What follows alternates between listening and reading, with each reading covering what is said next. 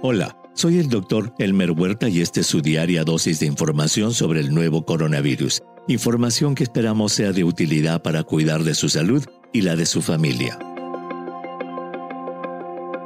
Ya con una vacuna aprobada y otra en camino de serlo, Estados Unidos y el Reino Unido son algunos de los países que ya han empezado formalmente sus campañas nacionales de vacunación contra COVID-19 y han anunciado que tienen aseguradas millones de dosis de las vacunas. Ante esta situación, hoy veremos qué posibilidades tienen los países pobres de poder obtener vacunas contra COVID-19.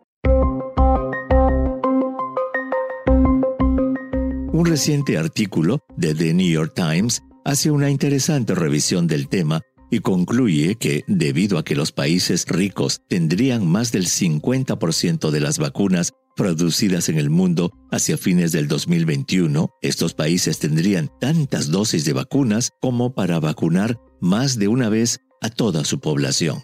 Por ejemplo, si recibieran todas las dosis de vacuna que han anunciado, la Unión Europea podría vacunar a sus pobladores 2 veces. El Reino Unido y Estados Unidos podrían hacerlo 4 veces y Canadá 6 veces. Al mismo tiempo, si las cosas siguen su curso, los países pobres solo podrían vacunar como máximo al 20% de su población durante el 2021.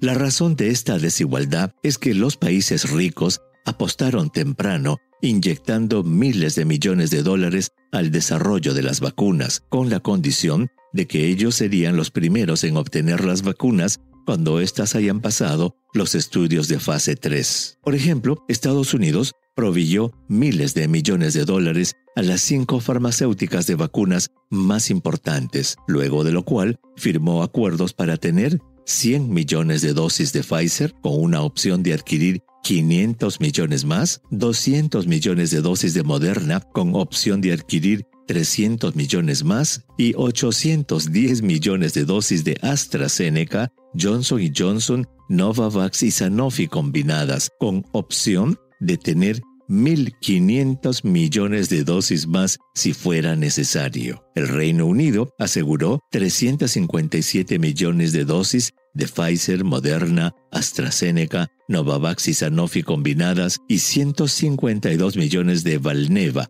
un laboratorio que está recién empezando a desarrollar su vacuna. Por su parte, la Unión Europea se aseguró 1.300 millones de dosis de Pfizer, Moderna, AstraZeneca, Novavax y Sanofi combinadas, además de la compañía alemana CureVac, con opción de tener 660 millones de dosis más. No hay duda de que ese enorme poder económico facilitó que el poder científico que ya tenían se cristalizara en un mayor número de dosis para esos países. Frente a esa realidad, ¿qué opciones tienen los países pobres? Los países de medianos y pocos recursos económicos tienen 2 opciones: negociar directamente con las grandes compañías farmacéuticas o participar del programa COVAX, una iniciativa auspiciada por la Organización Mundial de la Salud y 2 organizaciones sin fines de lucro financiadas por la Fundación de Bill y Melinda Gates. COVAX es una especie de repositorio de vacunas en el que los países pobres deben inscribirse y depositar una cierta cantidad de dinero por su participación. Ese dinero es transferido por COVAX a las empresas farmacéuticas, las que proveerán las vacunas cuando éstas estén completamente desarrolladas. A pesar de tener problemas para recolectar el dinero, COVAX planea tener 1.000 millones de dosis para 92 países. Si bien es cierto, esa cifra parece numerosa, esa cantidad solo alcanzaría para vacunar como máximo al 20% de la población de esos países durante el 2021. Debido a que algunos países de medianos y altos ingresos económicos también participan de COVAX, esta organización tiene separadas 1.000 millones de dosis para esos países y algunas voces se han levantado para que esos países donen las dosis que le corresponden a los países pobres. Al respecto, el Dr. Bruce Aylward, asesor principal del director de la OMS, dijo que sería injusto que los países ricos tengan tantas vacunas como para proteger a todos sus habitantes, mientras que los países pobres no tengan vacunas ni siquiera para vacunar a sus poblaciones de alto riesgo. En resumen, no hay duda de que, al igual que vimos en el episodio del 15 de diciembre, además de las desigualdades sociales que permiten que ciertos grupos de personas sufran más enfermedad y muerte, la pandemia nos está desnudando la enorme desigualdad social en la posibilidad de conseguir las ansiadas vacunas.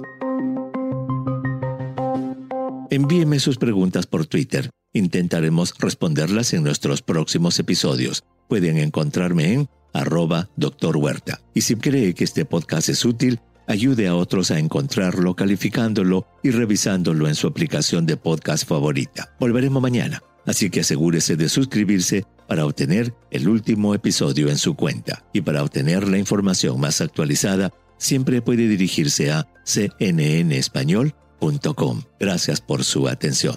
Chao.